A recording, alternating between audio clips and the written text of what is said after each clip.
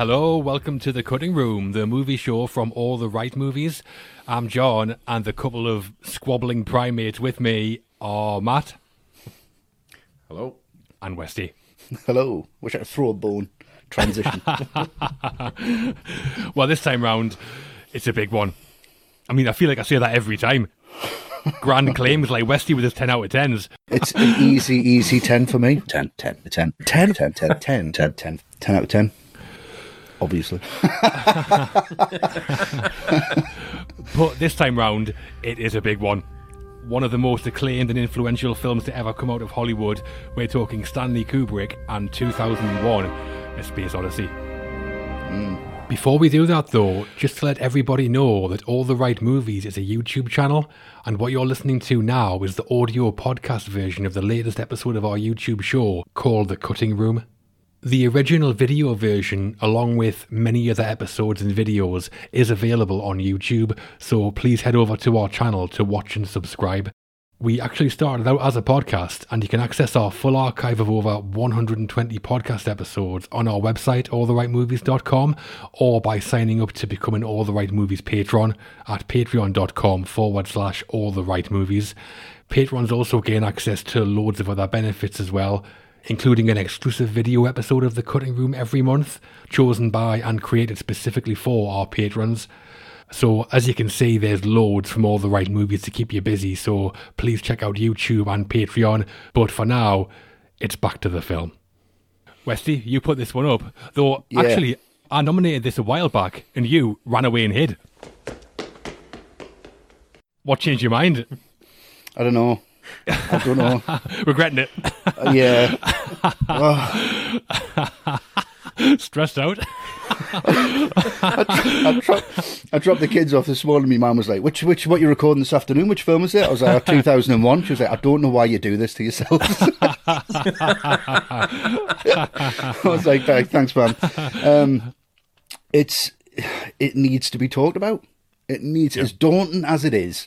I mean, for any genre, for any filmmaker, for anyone who likes cinema, this is a film that needs to be talked about. Yeah. And you get the term bandied around so much, like style over substance. But this, to me, it's cinematic form over content, and the cinematic form actually is the content. The style is the substance. Yeah. And there's no other film like that. It's just mind-blowing. It's frustrating at times. It takes the piss out of the viewer. It takes the piss out of itself. I don't know what it's about. I still don't. I've seen it in double figures. I don't care. I've tried to come to my own conclusions with it, and I still don't know. And I think Kubrick's just laughing beyond the grave at anyone who's watching this and just cannot figure it out. And I know Arthur C. Clarke said, if anyone watches 2001 and figures it out on the first viewing, then we have failed. And I'm happy to say they've succeeded. With all three of us. Yeah, it's the whole world. Well, my relationship with 2001 was a slow burn. The first time I watched it, I was about 16. It had huge status as a science fiction classic, and I was excited for it. But that first time, I thought, what the hell is this shit? No idea what was going on. Monkeys leaping about, loads of 2-minute long shots of spaceships barely moving, a fetus the size of a planet, like mental. Yeah. But I would always come across filmmakers who I respected praising the film as a masterpiece. So I knew the problem wasn't the film, the problem was me. So I devoured loads of stuff on 2001, listened to interviews, read articles, watched documentaries all over a couple of years. And when I went back to it, it blew my mind. Watched it endlessly. I went through a phase where I would just have 2001 on in the background. Like Patrick Bateman with the Texas Chainsaw Massacre, doing sit-ups. Really slow sit-ups.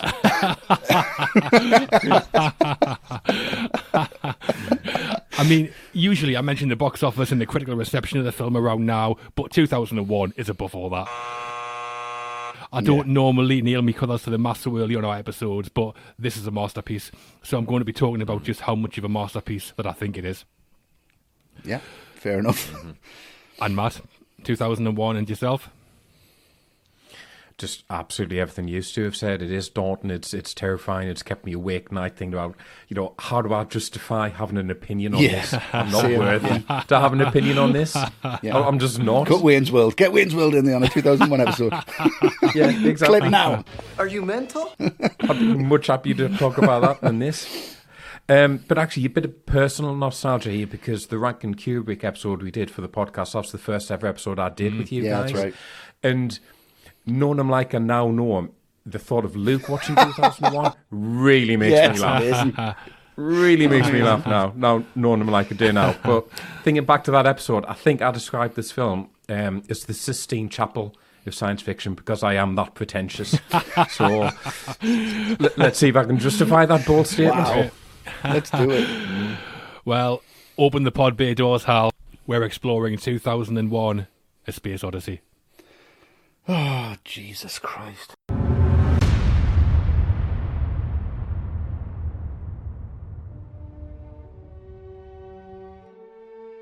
When a mysterious black structure is discovered near a lunar crater, a team of scientists investigate and uncover profound links between humankind's past, present, and future. Bit pretentious, minute? I think that's what I think so. Fairly straightforward, isn't it? Chronicling the evolution of mankind from tool-inventing hominins through spacefaring civilization to omnipotent star child, 2001 A Space Odyssey was directed by Stanley Kubrick, written by Kubrick and Arthur C. Clarke, produced by Hawk Films, distributed by MGM, and stars Keir Dullea as Dr. David Bowman and Douglas Rain as HAL 9000. So, as ever, on The Cutting Room, we're going to get into the film by discussing in some detail the direction, the writing, the cast, our own highlights, and then we'll give the film a rating out of 10. Yeah? Yeah. Mm-hmm. No surprises. The director first, then. One of the biggest directors. Stan the man. It's Kubrick. Already a legend of Hollywood filmmaking by 1968, 2001 was Stanley Kubrick's 8th feature film, and I think it's fair to say his most ambitious and a bit of a departure from what came before. Yeah, just a bit. By anyone, not just Kubrick. By anyone, yeah. He left the planet. So, Matt, how is Kubrick's work on 2001 as a director? Rubbish, right? Like, from the dawn of mankind to the next stage of human evolution, doesn't do things by half, does he? No. It's that scale of ambition, I'm sure, that just boggles my mind. And sometimes we say, you can get directors who hold your hand through a film. This is the very opposite. None of that. This is Kubrick saying, my ambition is this high, and it's up to you to see if you can follow me or not. Yeah. And every piece of this really disconnected narrative on the face of it manages to feel like its own short film, because Kubrick demands the best from it. So the Dawn of Man, that could have been cheesy. That could have been the part that everybody walks out of in laughter because it's guys in ape suits. But it's not. It's done with total conviction. And just as you start to get a handle on it, like, okay, right, it's this. Bam, you're throwing millions of years forward. And it's like, you're saying, you're right, this is what I want to do. Come on, keep up. Waltzing spaceships. And then you think, right, I'm on the moon. It's going to be a conspiracy film because they found something and they're going to want to hush it up. There's going to be whistleblower. It's going to be that kind of vibe. And he's so ambitious, and this part feels so complete and realistic that, I mean, I don't want to trigger Westy here, but there is that conspiracy theory that NASA faked the moon landing and it was filmed by Kubrick. Yeah. That's how good, that's how realistic this sequence is. That's it put that thought in people's heads. But then the monolith reappears, so you sort of connect the pieces back, but then you're straight out of there again. 18 months later, and you're into what's almost like a pure thrill. It's almost a horror film with this homicidal computer threatening to kill everyone. And in terms of plot description, that could be any naff 1950 science fiction flick. Yeah. But again, Kubrick, he's just elevating it to the best it can possibly be. Yeah. And then once you get a handle on that, he throws you to the end. Trippy, psychedelic. The whole thing looks like the Doctor Who title sequence of that £2 million to spend on it. And then a really old man dying in a bed and a massive baby in space. Do I understand it? Not massively. Am I in awe of it all the same? Absolutely. Yeah. I mean, if you're trying to pull off the biggest hoax in human history with the moon landing, what you do is hire the most famous director in the world to shoot the video. Obviously. Yeah, exactly. That's one small step for man, one giant leap for mankind. Hide in plain sight. Genius. The vision that Kubrick had for this film, I think, was further ahead of its time than any film I've ever seen. Artistically, it's a hell of an achievement. One of the most beautiful films you could see. Even the concept art, mostly by Robert McCall, is superb. As a film, it's so well put together. The pacing and the transitions are like frame perfect. I mentioned she'd also go to Ray Lovejoy, the editor for that, I think. Yeah. I'm going to talk now, though, about the technical innovations on the film and how influential it's been. There's a lot, and there's no one wants to hear me ramble on all day, so I've picked out my top 3 2001 innovations to go through. I could have gone for, I would have sat through 5 easy. Well, third is the slit scan technique they developed for the film. Towards the end, Bowman enters the Stargate, the original Stargate, not the one off Sky One with MacGyver, or whatever he's called. In the middle of my backswing! Or the Kurt Russell one. Flat top. I mean, audiences hadn't seen anything like this before, and the special effects supervisor, Doug Trumbull, had a piece of glass with a slit in the middle. He'd film objects passing behind the glass, and it would seem to stretch the object. That's how they create the Stargate, and it was also used later to create the effect of the Enterprise going into warp in Star Trek. Yes, John. Of all the things to talk about, you had to get that in there. To be a few more Star Trek references, I'm telling you. Shut up, Wesley. And that psychedelic effect, that apparently led to people dropping acid before going to watch the film. Yeah. I mean, the 60s, a hell of a time. Beautiful. Innovation 2. 2001 is famous for its majestic and realistic looking shots of the spaceships, and to do that they developed a technique called motion control. The model ships were moved along tracks at exact speeds, which meant the film crew could then replicate the shot over and over again exactly, which Kubrick would have been loving, I've no doubt. Yeah. Oh, yeah. Precision. Yeah, and the track moved at a rate of 4 inches per minute. I mean, imagine that. Kubrick doing 95 takes of that. It's like the shittest scale extra ever. And motion control was then used further by ILM, and they developed it more when they made Star Wars in 1977. Yeah. And my favourite innovation, the revolving set. Yeah. I mean, we'd seen revolving sets before with people like Fred Astaire dancing on the ceiling, but never on this scale. Kubrick wanted anti-gravity scenes in the film, like in the shot of the air hostess walking up the wall and when Poole jogs round the room on board the Discovery. So he commissioned an aeroplane manufacturer called Vickers Armstrong to build a 36-foot centrifuge that cost $750,000. And since then, we've seen a rotating set used by big names like Wes Craven, James Cameron, Christopher Nolan, Lionel Richie. What a feeling.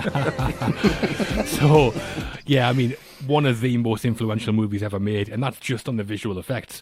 Kubrick won an Oscar for the special effects as well, which I think's a bit of a piss take, seeing as he didn't do any of them, but still. Yeah. Mr. Kubrick unfortunately cannot be with us tonight, so we'll have his Oscar delivered to Mars, where he is scouting locations for 2002 Space Odyssey Revisited. The only Oscar it won as well. Yeah. Out of 13 nominations. Yeah. Yeah. Extraordinary stuff from an extraordinary film. And Westy, Kubrick here for you as director. I mean, he's a master of everything. Yeah. I mean, Jeffrey Unsworth said all he had to do was just go in and just follow his blueprints. He's just put a light there, do that there, put that there, and then, shoot it like that with this lens on this camera. It's ridiculous, his work on this. It's just fucking ridiculous. I'm sorry, but he's just got such control over everything, and he's ripping the piss, and there's so much. I said, well, what am I going to look at for Kubrick? I said, I'm going to look at shape within the film, how that's a visual metaphor. There's a lot of circles which represent lenses, or they represent the circle of life, they represent evolution. But there's also a really great manipulation of colour, which I'm going to call the CMYK theory, Wesley's Theory 1. Get that up there.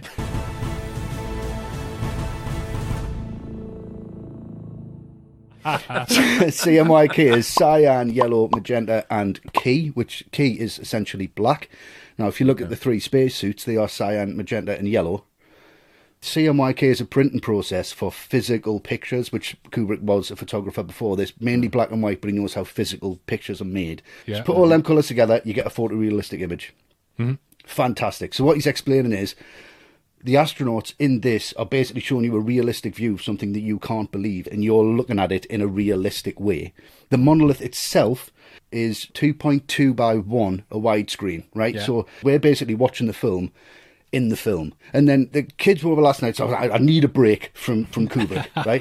So what do we watch? Right, I put this on. I've got it on DVD, BMX Bandits, right? 3 protagonists, right, are red, yellow, and blue. So, Lovely. Brian Trenchard Smith's BMX Bandits is heavily influenced by 2001: A Space Odyssey. I've always thought Right?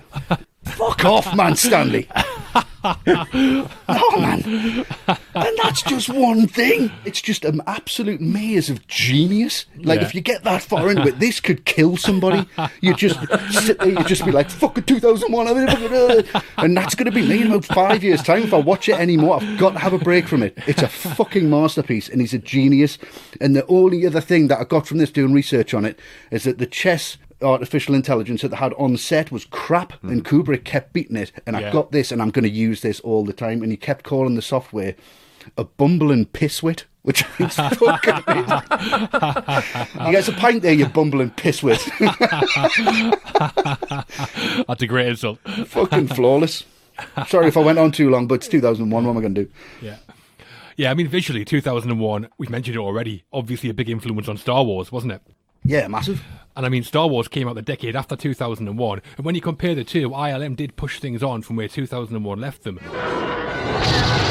But when you compare 2001 to science fiction films from the decade earlier, the 50s, it's ridiculous how far 2001 raised the bar. Those films look like Button Moon in comparison to 2001. Yeah, it really did, yeah. But I mean, the cinematography, the opening shot of the eclipse, the shot that looks up the monolith, the shot of Haywood, the scientist's hand touching the monolith, Bowman walking down the octagonal corridor. I mean, what an eye he's got just for a shot. Not a bad shot in it. As well as that, though, there's just some proper old-school movie magic to this as well, though, like those rotating sets you've mentioned, John, obviously groundbreaking, but that scene where the horse catches the floating pen, that's just a sheet of glass, and the pen is stuck to it with double-sided sticky tape, which had just been invented then, so there you go, there's your anti-gravity. Lovely. Yeah. Sheet of glass. Like Blue Peter. Yeah, it is. Yeah, he's one I made earlier.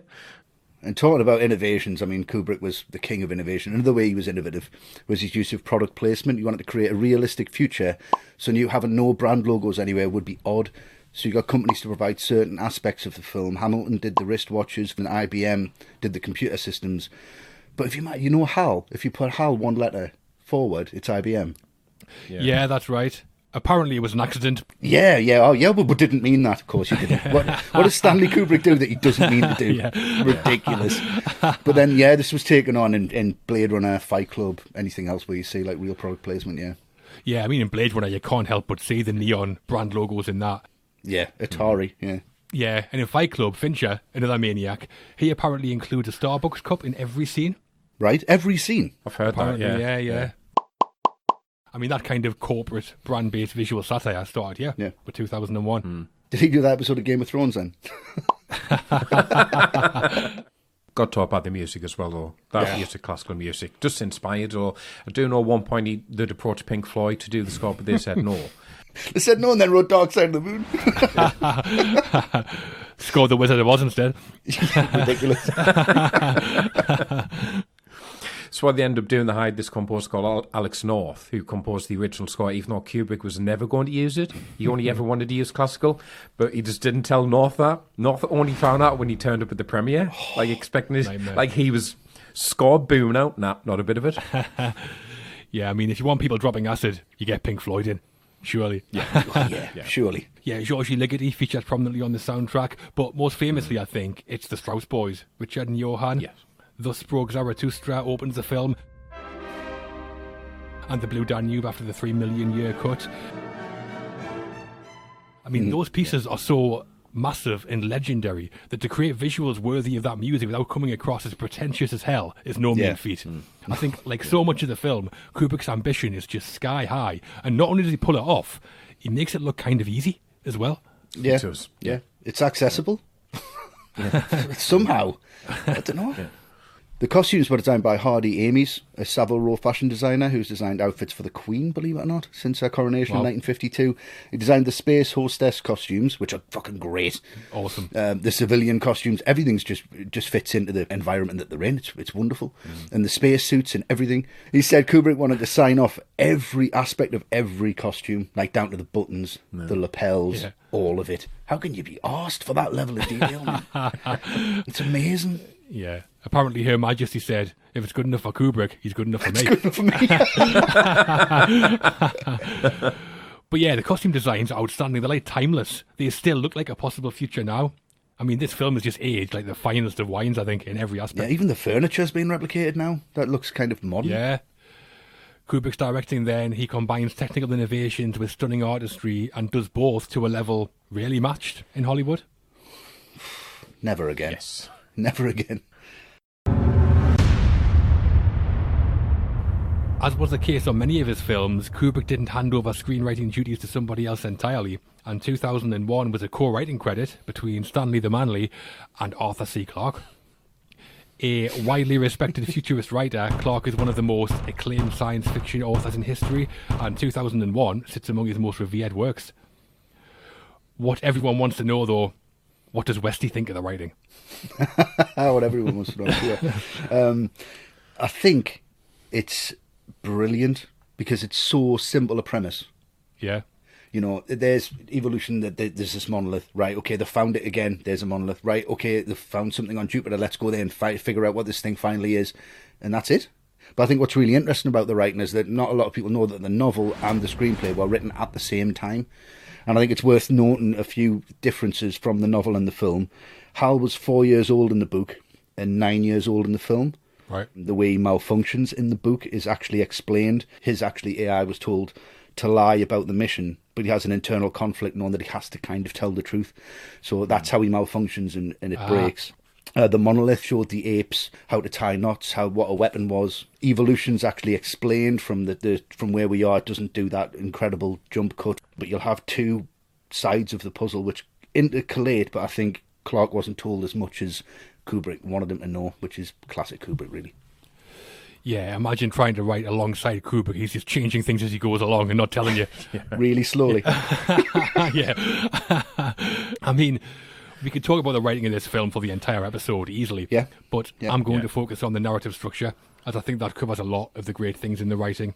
Mm-hmm. I mean, the concept, as we've said, to tell the story of the entire history of the human race, it's surely the most ambitious piece of writing ever put on film by Hollywood. Somehow, Kubrick and Clarke pull it off. And again, they make it look far too easy for my liking. Not happy about it.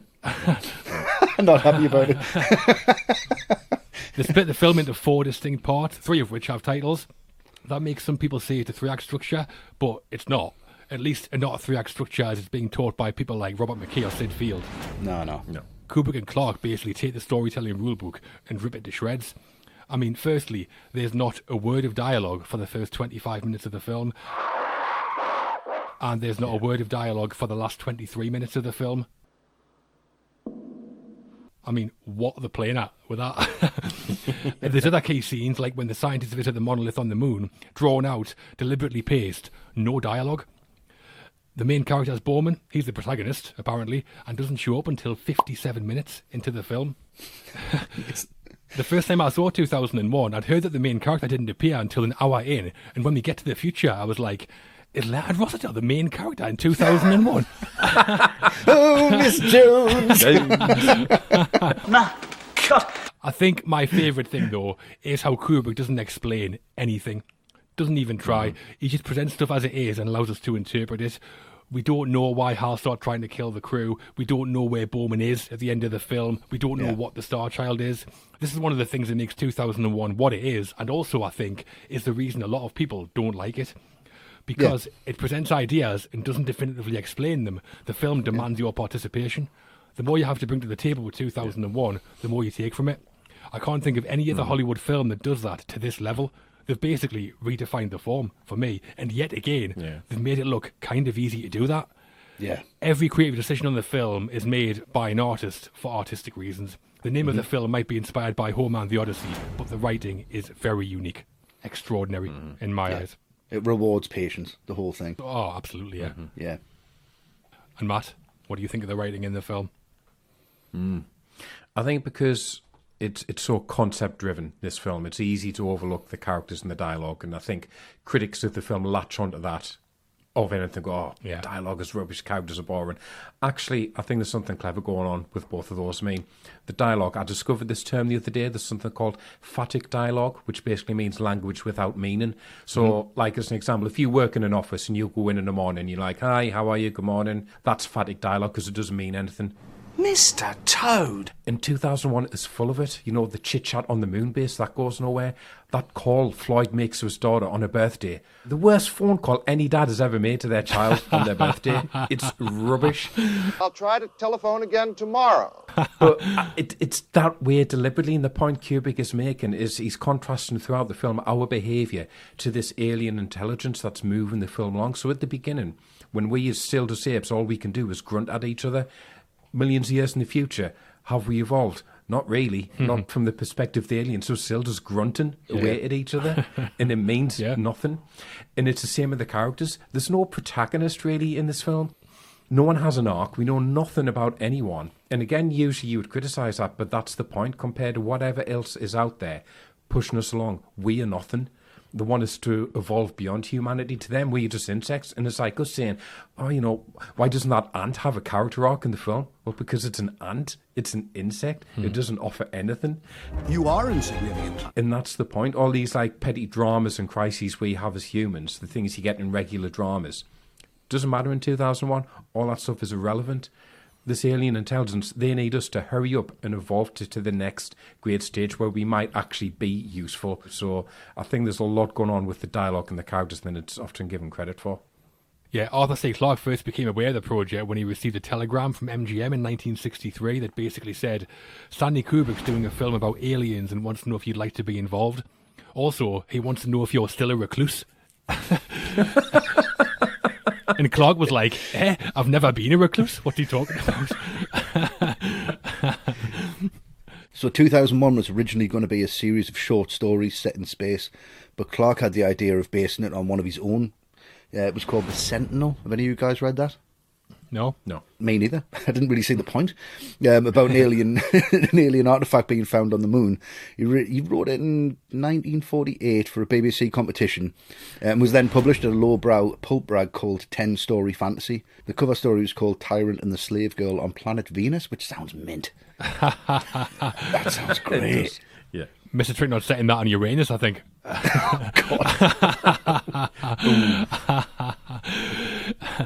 They also, for 2001, took some plot points from a 1955 film called Conquest of Space.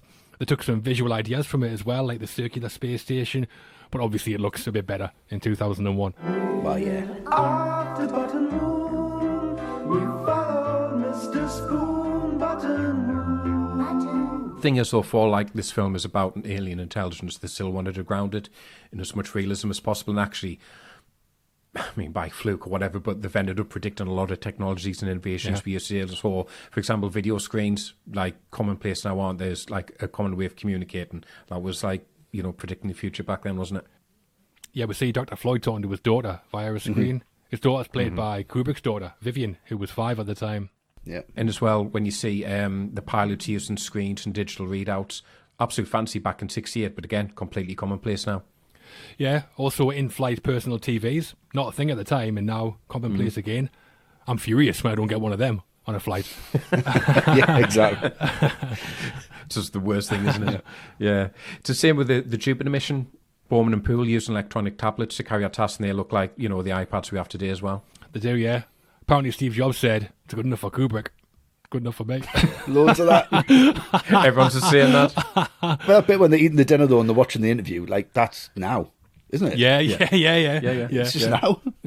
And then HAL as well, obviously an operating system which all modern computers have now. And, you know, just look at your Alexa. You know, Alexa is HAL. Yeah. Just make sure she can't read your lips. Yeah. Alexa. So the screenplay for 2001 rips up the narrative rulebook and explores some of the biggest themes seen on the big screen, and somehow does all of it successfully. Oh, yeah. Somehow. We've been talking relentlessly about Kubrick so far, and a bit about Arthur C. Clarke, but believe it or not, there is a cast in 2001 as well. There's more people involved.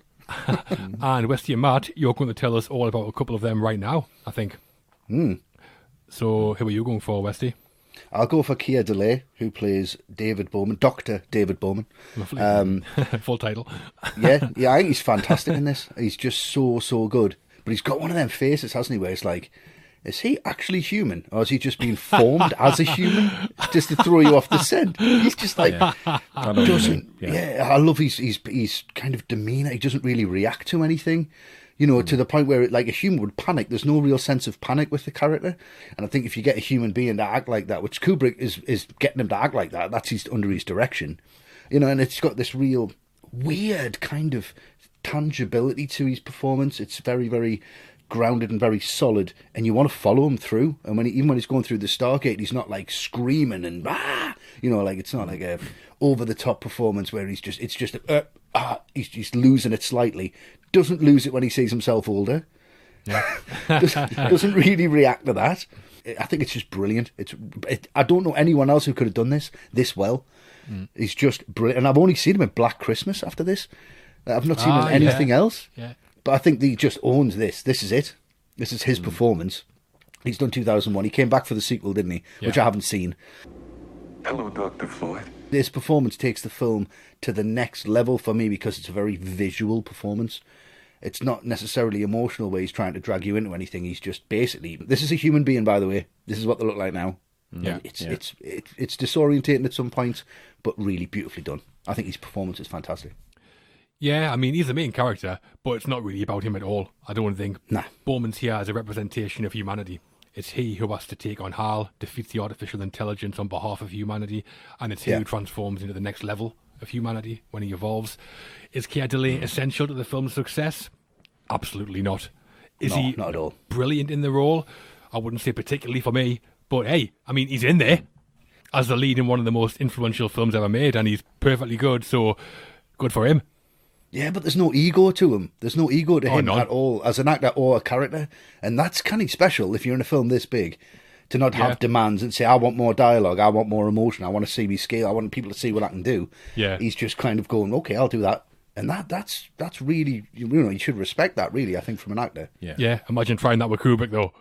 No. I tried it with Iron Jim. Should have had less lines on Titanic. If Titanic was like this, it had less lines. And Matt, there's only one person left for you to cover, I think, isn't there? Leonard Rossiter. 900 words on there. Rossiter's performed setting up a meeting. He's great. He is great. No, I think like every human performance in this film is kind of like buttoned down and almost dull, but deliberately so. Yeah. Got any ham? Ham. Oh yeah, there. I'll tell you what's said about the writing. Mankind is dull, so the performance should be like that. So I think it's very deliberately ironic that HAL, a computer system with a completely flat and neutral voice, is the best performance in the film. Open the pod bay doors, Hal. I'm sorry, Dave. I'm afraid I can't do that. Is the most interesting character in the film. It's the most emotional character in the film. Most emotional by far. That's the point. And that is 100% intentional because, again, it's Kubrick saying, look at mankind. We're not even as interesting as the computers that we make. They're more interesting than us. And it's a very different type of performance about Douglas Fain because it's not the type where you can go, oh, that bit's great. It's really amazing when he did that and that's really funny. So really all I can add to what I've said so far is that for a performance that is so neutral in tone throughout, it's still a performance that manages to be extremely creepy. Dave, this conversation can serve no purpose anymore. Goodbye. When Hal slowly flips out and you don't realise it, it just winds the film up with this tension. Like the sense that you can't get away from him. He's watching everything. But weirdly, everything in that monotone can be very funny. When he goes, without your space helmet, Dave, you're going to find that rather difficult. Like, that line really cracks me up. There's something really funny about that. You know? I love the fact he calls him Dave as well. Yeah, it's great. I love that. Hello, Dave. Yeah, just Dave's out. Brilliant. Probably call me Westy. It'd be amazing. What's weird, though, the original conception for HAL was he was going to be like a mobile robot on legs, a bit like Robbie the Robot from the 50s, or like Lost in Space, that type of thing. But you are even more stupid than I first computed. Clark was right that idea would get outdated really quickly, which is why they just changed it to that all-seeing-eye. Works much better, obviously. Yeah. It does, yeah. I mean, Douglas Fain does a fantastic job. His voice is pretty perfect. Yeah. The all-seeing eye is surely a nod to the Cyclops, I think, from the Odyssey. But Hal was originally going to be called Socrates, after the Greek philosopher, or the Brazilian footballer, maybe. One of the two. Socrates still. Oh, Socrates! So great. And that was then changed to Athena with a female voice, and Kubrick tried out Stephanie Powers. A female voice could have been great, I think. All right, yeah. But Clark then settled on HAL 9000. But do you know what HAL stands for? Like, as an acronym, I mean, not like politically. All right. It's like something artificial life, isn't it? Am I close? No. No. Okay. It stands for heuristically programmed algorithmic computer, obviously. But that's not an L? I know. Yeah, where's the L come from? Oh, well, did you see what I mean? The AL comes from algorithmic computer, apparently. Oh, fuck off. There were other actors considered, though, before they settled on Rains. So Nigel Davenport was the first, but then Kubrick decided his British accent was too distracting. Not sure what he means by that, but, you're not going to question him, are you? It's too distracting. What accent was he? Scouser? Dave! That's mad, that. Then after Davenport, they went a really different direction. Then Martin Balsam, Arbogast and Psycho, he was next. But then Kubrick thought he was too colloquially American, so he was fired. Wow. But then Kubrick apparently watched this documentary called Universe. Beyond the appearance of starshine and moonbeam, what will the first men to leave the earth find? Then the narrator's voice really stood out, which is Douglas Rains. That's where he got the job from, basically. But he did all his dialogue in post. So up until the day he died in, I think it was 2018, he had never met or spoken to Keir Dullea. Wow. Mm. Bit lazy, innit? Could have went for one drink in 50 years, surely. The premiere, just go to that, maybe? Yeah. When Nigel Davenport played Hal, he was there on set reading lines with the actors, so Kubrick fired him 3 weeks from the end of production, and Hal's lines were then read by the assistant director, Derek Cracknell. He had a really strong Cockney accent, and the actors struggled to understand him. That would be amazing. Get Winston in there. You're lucky I turned up, Jonesy. They've think they wanted to blow your brains out. And then when Rain came in order to soften his voice, he recorded his lines barefoot with his feet resting on a pillow. But that's also because he was really nervous and he kept tapping his foot and it was coming across. So Kubrick said, "Well, take you, there's a pillow, right? Just tap as much as you want now." And then that's how he got his lines across. Brilliant. Cool, right, yeah. Cockney Hal, though, should got Dick Van Dyke in there. This is what you might call a fortuitous circumstance. Imagine that. Should got Trigger from Only Fools calling him Dave all the time. What's your Dave? Get Hoskins in there. Hello, Hal, do you read me? Hello, Dave. There is a bigger cast in there, of course. Leonard Rossiter very nearly steals the show. Also, Gary Lockwood as Dr. Poole plays a significant part, as does Daniel Richter as Moonwatcher, the primate. Yeah. In those main two, though, Keir Dullea leads things successfully, and Douglas Rain especially, I think, makes his mark on the film. Absolutely, yeah. Yeah, definitely. The highlights from 2001 is a tricky thing. Not easy to pick out specific scenes, so we're each going to talk about one of the main narrative sections. So, Matt, which are you going for? I want to start at the beginning, because imagine 1968, right? You go to see this film. 2001, a space odyssey. Lots of spaceships on the poster, yes! And then this is your first scene. Yeah. Like, the dawn of man, what the fuck am I watching? Where's the spaceships? Why are there loads of apes running around? Yeah. What? Leopard with light-up eyes. What's going on? Yeah. But like, I'll say something else. 1968, you also had Planet of the Apes release, which, I like. It's a good film, but they look nothing like apes in the film. No. This is what apes look like. Yeah. Like, the costume design and the acting, absolutely sensational. And that opening bit where one of them gets slept on by a leopard. That's terrifying. It actually leapt on as well, though. Like, it goes for it. Actually leapt on. Yeah. Ridiculous. I mean, that's proper David Attenborough stuff. It is. It's ridiculous. And this is how they spend most of their time, lounging on the ground, grooming one another. I mean, it looks incredible, but the thing is, you're watching it, Space Odyssey, okay, not so much as Space Odyssey yet, but it's fine. I'm into this kind of, like these apes. There's a lot of space in this Odyssey. There's a lot of space. Yeah, not so much Odyssey yet. Yeah. But then the monolith turns up, and I've also, whenever it does, 2001, it goes in a proper, horror film territory when these turn up, because it's the mystery of what the hell are these things. They look scary, they look intimidating, the fact they've come out of nowhere. That soundtrack is amazing. That wailing that comes with it really, really puts me on edge. Terrifying stuff. But also in the sequence, it's one of my favourite performances with one of these apes, because you know when you go to a restaurant and you order food and the waiter brings it out and he goes, "Oh, don't touch the plate though because it's red hot," and you go, "Is it though? I'm going to have a little touch." Oh, ow, it is. Yeah. That's what one of the apes doing. I love he's just touching the monolith and then jumping back and forth, and he's going like to prod it again. Yeah. Then he ends up sniffing it, which, you know, probably understandable. So just like you in a restaurant then. yeah. Sniffing and prodding, that's all I do, sniff and prod. So, like, when you think about it, absolutely mental opening for a film. Crazy. But what an opening all the same. Insane. Yeah, I mentioned some of the technical innovations on 2001 a bit earlier, and there was another here called front projection in the Tone of Man sequence. That was where they had a huge projector that projected images of the African plains via a one-way mirror behind the actors, and that creates images with a depth of field that looks 100% real to me. Yeah, it does. Just like the moon landing. And then Richard Donner used front projection to make Superman fly, and it's a forerunner of green screen, which is used today to create real-looking digital images in Marvel films, Avatar films, stuff like that, Attack of the Clones, films like that. Yeah, there's sequences where we see the monolith for the first time. Kubrick's first idea for the monolith, as I've said, is that it would be a screen that actually showed the apes how to turn objects into tools. And Arthur C. Clarke thought it was too naive, so changed it to a black tetrahedron. What kind of shape is that? Like a triangle? Pyramid? No, pyramid. Yeah, it is. Yeah, right, okay. Yeah, it's pyramid, yeah. So they built one, but it didn't reflect the light properly, so they tried a cube, Stanley Kubrick, and that didn't reflect the light very well. Very nice. Very nice. And then two-tone plexiglass monolith was created, but after it was built, Kubrick decided that he didn't like it anymore and binned it completely. So finally, they settled on the large black rectangle to say, I think he's just taking them round the houses here to go, I want a cinema screen anyway. The light doesn't reflect very well. Yeah. That's my view on it.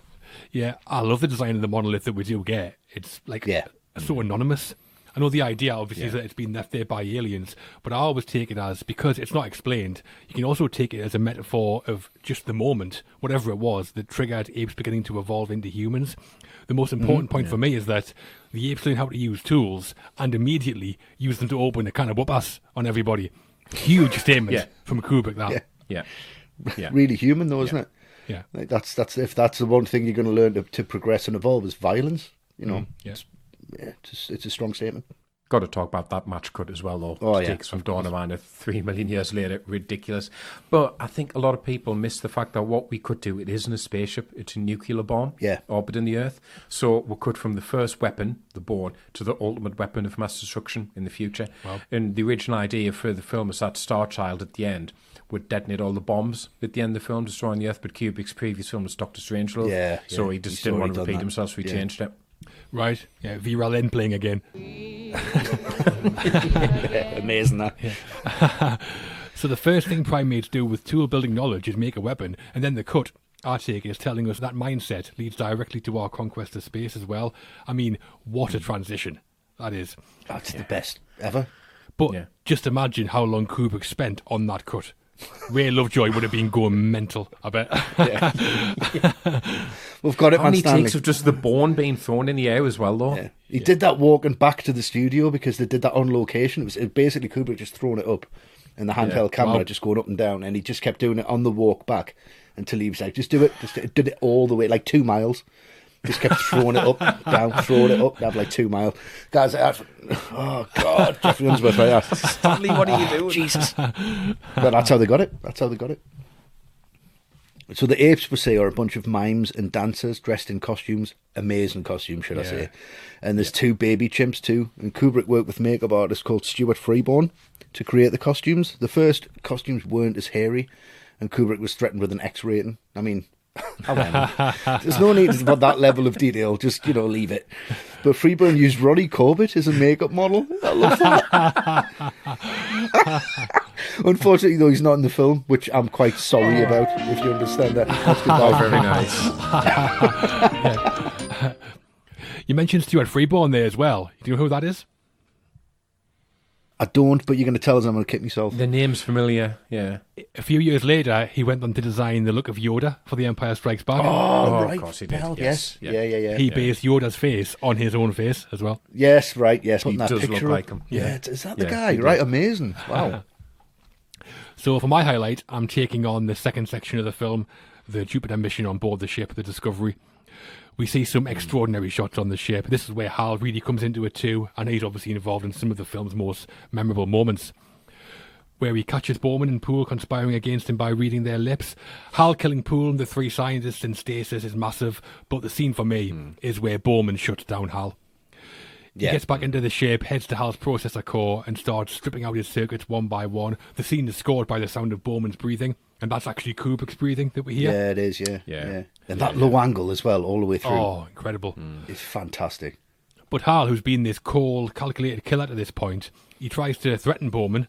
Just what do you think you're doing, Dave? Then tries to reason with him.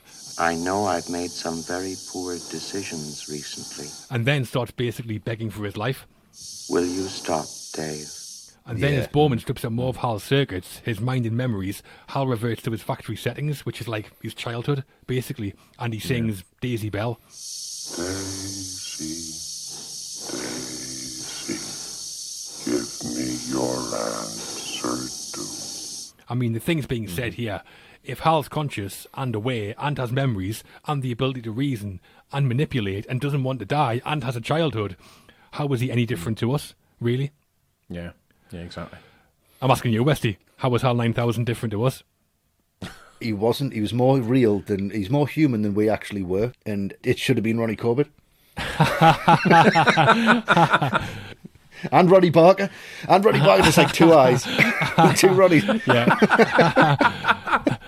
I mean, for me, this scene, Bowman and Hal, never before has a filmmaker shown so little and made me think so much. It's one of the most extraordinary scenes I've ever seen in a film. Yeah. Mm-hmm. The song that Hal sings is Daisy Bell, written in 1892 by a songwriter called Henry Dacre. They used the song for a reason. It was the first ever recording of a computer singing a song. Was IBM's, obviously, 7094 in 1961.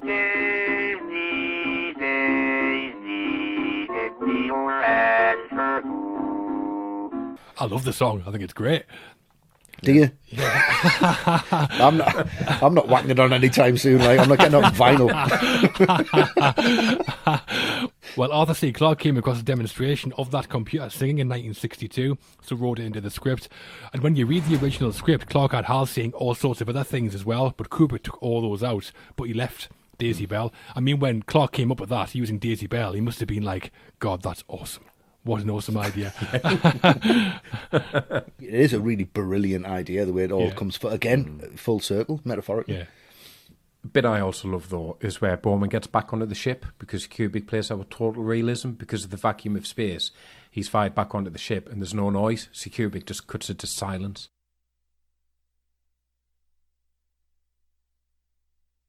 And I love that. Yeah, you'd probably expect to hear like a hiss or an explosion or something. I mean, that alone must have blown people's minds seeing that in 1968. Yeah, I mean, the use of silence in this film is unprecedented. Yeah. The way he just cuts from something to nothing, and it's just silent. It's eerily silent. Like in the cinema, people be, what on earth? Especially if you're off your head on acid. Imagine that. Yeah. And then when the malfunction comes in, when he kills the guys, like, like, fuck. Silence. He's doing it on purpose. He knows for a fact what he's doing. It's fucking great. Well, Wesley, what's your highlight from the film? Well, it's going to have to be the end, isn't it? Yeah. Because it's just so me. When we see that Stargate and the way the camera, as I've said, just rotates, and then we start seeing landscapes, eyes close up, landscapes again, which are actually outtakes from Dr. Strangelove that they shot. Right, okay. That actually, to me, looks like a negative. This whole Stargate sequence looks like a negative being developed. It's, again, on my theory that this is actually about filmmaking, as if the negatives is burned. There's the 7 diamonds that come up. This was shot on a Panavision 70, so you get 7 inverted squares. And there's all these little bits you can tap into. But then when you get to that room, I think this is the first time that you think, that's a film set. Yeah. This doesn't make sense. When he breaks the glass, I don't think that's a sign to say there's gravity here. I think it's a sign that he's reaching out and he almost touches the bottom of the screen. He almost reaches out of the monolith that you're seeing. I think that's the reason. And the glass stops him from reaching any further. And that's really important. And then when he's in the bed, he's looking at the monolith. He physically kind of touches the screen, if you see it in 2D, which we do. And then as he does that, it returns back to the form of the start. When he's eating his dinner as well, if you look at the back shot of him, that painting above him is cyan, magenta, yellow, Lovely. and key. And you get the credits, and we're watching the credits. It says the end after the credits. So the credits are part of the film, the part of the monolith, the part of the screen that we're seeing all the way through. Kubrick must have been pissing himself. He's like, they're actually the apes at the start. That's what you're watching. It's brilliantly done. Yeah. Absolutely fantastic stuff. And that's my take on it. Should it be? Whatever. It's a good take. I mean, I mentioned earlier at the start that there's no explanation for what's going on in this final sequence with Bowman, and there isn't in the movie. But years later, Kubrick did explain what his intentions were. He is taken in by godlike entities, creatures of pure energy and intelligence with no shape or form. They put him in what I suppose you could describe as a human zoo to study him, and his whole life passes from that point on in that room. Anyway, when they get finished with him, he is transformed into some kind of super being and sent back to Earth. It is the pattern of a great deal of mythology, and that was what we were trying to suggest. Genius or the ramblings of a madman? I think he's not going to give you anything that's straightforward. He's never give you the answer to anything straightforward. He doesn't. That's not his play. His play is always, he's 4 moves ahead of you. He's a chess master. He knows exactly what he's doing, and he's putting that thought into your mind to push it away from the other one. I tell you, if I tell people the alien theory, then in 30 years' time, people are actually going to figure out what I'm actually talking about. Yeah. This is a legacy. This film is a legacy because people continuously talk about it, and that's what he wanted them to do. Yeah, we're all bumbling pisswits compared to Stan the Man. Bumbling pisswits, love it. Yes, one thing Kubrick and Clarke did as well, they approached famous astrophysicist Carl Sagan at one point, get his opinion on how the alien should appear on screen. And the first thing Sagan did was tell Kubrick, well, aliens, they're very unlikely to have any kind of resemblance to mankind or to humans, so to go down that route would take away from the realism they're aiming for. His second idea was that the film should only suggest the presence of alien interference rather than show it outright, which is what we do get. So Sagan must have just been absolutely delighted to see Kubrick take his opinion so seriously. Yeah, I mean, again, an inspired choice. Not seeing the aliens leaves it to our imagination, which is much better. And it means that even if and when alien life is discovered, 2001 will not feel outdated. It'll remain unaffected. Just timeless. Yeah. Mm-hmm. Yeah. Just like Kubrick manages to cover the history of the human race in 3 titled sections, we managed to cover 2001 in 3 huge opinions. But all very similar. It all kind of ties together. An equally impressive achievement, I think you'll agree, John. Equally impressive. At least. Yeah. Those highlights, though, all part of movie history. Oh, yeah, 100%. Westy, you chose this one, so I'm coming to you first. Summary and score out of 10 for 2001: A Space Odyssey. Okay. I mean, I'm not going to mess about. Everyone knows what I'm going to say because I've said it so many times before. It's influenced so many filmmakers from this point. Spielberg said this was the one that kickstarted everybody to just kind of, get a hold of what they're doing and create something great. Now, it's going to be puzzled over for generations and generations of people. It's a masterpiece of cinema. It's a masterpiece of filmmaking. It's Kubrick's masterpiece and his opus, and what a legacy to leave. It hasn't aged. I don't think it ever will. It's so brilliant. It's so a 10 easy. To the surprise of no one there, I think. Nah, not at all. Not at all. Not. Well, the word I've used a lot is extraordinary, and I think that's what this film is. The cinematography and visuals, it presented images of space travel to a relative level that's never been matched for me. I don't think any film has ever came out and raised the bar within its own genre as much as 2001 did. The visual effects were groundbreaking, the writing, its ambition in the themes it explores are huge. And it does that while tearing up the rulebook on how to tell a story. It's one of Hollywood's greatest works of art. It's one of the most influential films of all time. And to me, it's the most extraordinary film ever made. To give this a score seems pointless. It's pointless, it's like an art critic giving the Mona Lisa 10 out of 10. It means nothing. Yeah. But as that's what we do, I'm obviously going to give 2001 10 out of 10. Yeah. And Matt, swooping in like the Star Trek to top things off. What's yours? Blowing up nukes left, right, and centre. Dropping bombs left and right. Just staring into the camera, really Yeah, it's all right, isn't it? It's not bad. He did pretty well. To say it's iconic, to say it's influential, doesn't scratch the surface of what 2001 is. To say it's got high-minded ambition is putting it mildly. And it's a film that's in that rarefied atmosphere where it's just such a complete one-off. It could have only come from one person, from one person's vision, from one person to be confident enough to go, Arthur C. Clarke, yeah, he'll work with me. He'll do. He'll answer my call. Yeah. He'll do. That's the ambition, the scale of ambition I've got. And Kubrick just refused to make a film that's anything less than something that had never been seen before and has never been seen since. You know, loads of apes, dancing spaceships, giant space babies. What's not to love? It is the Sistine Chapel of science fiction. Of course, it's a 10. Yeah, stands by it. Nice, full circle. Yeah, beautiful. Brilliant. Beautiful. Yeah, so overall that leaves 2001 with a score of 30 out of 30. Though it's above all that, obviously. Of course it is. It is. It's 100 out of infinity. Or whatever. It's infinity out of infinity. Beyond the infinite. Yeah, it's beyond the infinite. It's the Stargate of films. Well, we had doubts we'd get here, but we've made it through 2001 and now we're at the end of the episode. Yeah. Should have bought a packed lunch.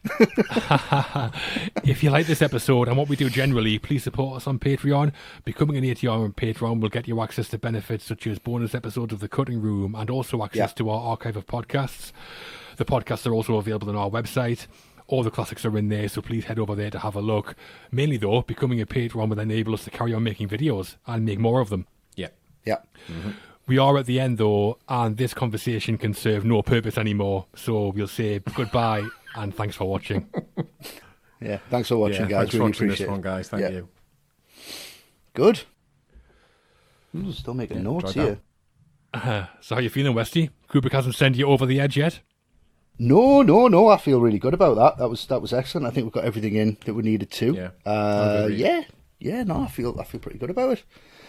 I'm just gonna go and have some tea. I think some synthetic tea, some synthetic vegetables as well as you mean. I'll look at it on my little screen. Brilliant. Right, I'll see you later. All right, mate. Catch you later. Open the pod bay doors, Hal. Hal, do you read me, Hal? Hal. Open the pod bay doors, Hal! Hal! I'm sorry, Dave. I'm afraid I can't do that.